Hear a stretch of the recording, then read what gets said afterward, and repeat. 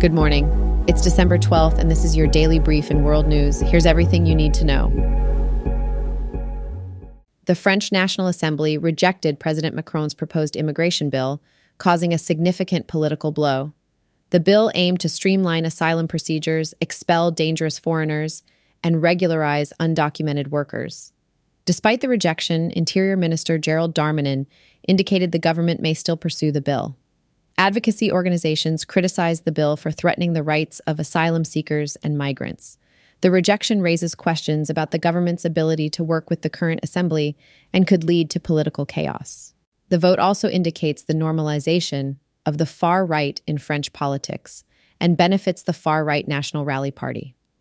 The future of the immigration law and the government's power remains uncertain, with Macron tasking Darmanin and Prime Minister Elisabeth Borne with proposing solutions.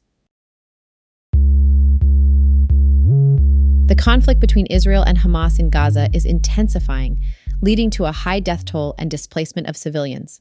Both sides are actively engaging in attacks, exacerbating the humanitarian crisis in the region. The United Nations General Assembly plans to hold a special meeting following a U.S. veto on a ceasefire resolution. The conflict is also causing violence in the West Bank and has resulted in Israeli airstrikes on Hezbollah sites. Aid trucks have entered Gaza, however. The situation remains critical due to the ongoing fighting and considerable loss of life. UK Prime Minister Rishi Sunak is facing opposition from both left and right-wing politicians in his party. A crucial parliamentary vote on his asylum policy in Rwanda is being contested by moderate conservatives and right-wing lawmakers. There is an ongoing inquiry into Sunak's handling of the pandemic, with his Eat Out to Help Out scheme coming under criticism.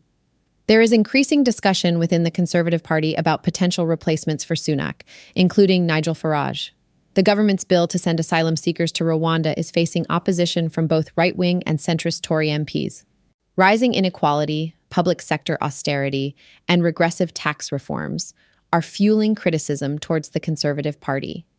Sunak and the Tories are navigating these challenges amidst a strengthening of the hard right and concerns about voter backlash. Russian opposition leader Alexei Navalny has been missing for several days. Navalny recently fell ill, and his lawyers have been denied access to him. There are concerns that the government is trying to silence him ahead of the presidential elections. Navalny's supporters are urging nonviolent protests and demanding answers. This situation is seen as part of a broader wave of repression against opposition figures in Russia. Despite Navalny's absence, his team is preparing an anti-Putin campaign for the upcoming election. The White House has expressed deep concern over the situation. Argentina's new president, Javier Milei, vows to overhaul the nation's struggling economy via economic shock treatment. Milei's economic measures may include peso devaluation, spending cuts, and privatizations.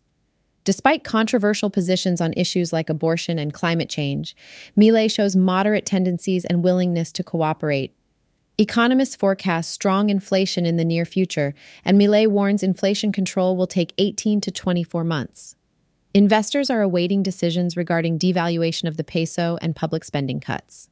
U.S. officials attended Milei's inauguration, hinting at a positive relationship with Washington. Argentine stocks have surged post-Milei's presidential election victory. There are concerns about potential risks and loss of control associated with the proposed economic adjustments. This has been your daily brief in world news. To read more about these stories, follow the links in the episode bio. You can also subscribe to these updates at www.brief.news. And for more daily podcasts about the topics you love, visit www.brief.news/podcasts. Tune in tomorrow. We'll be back with everything you need to know.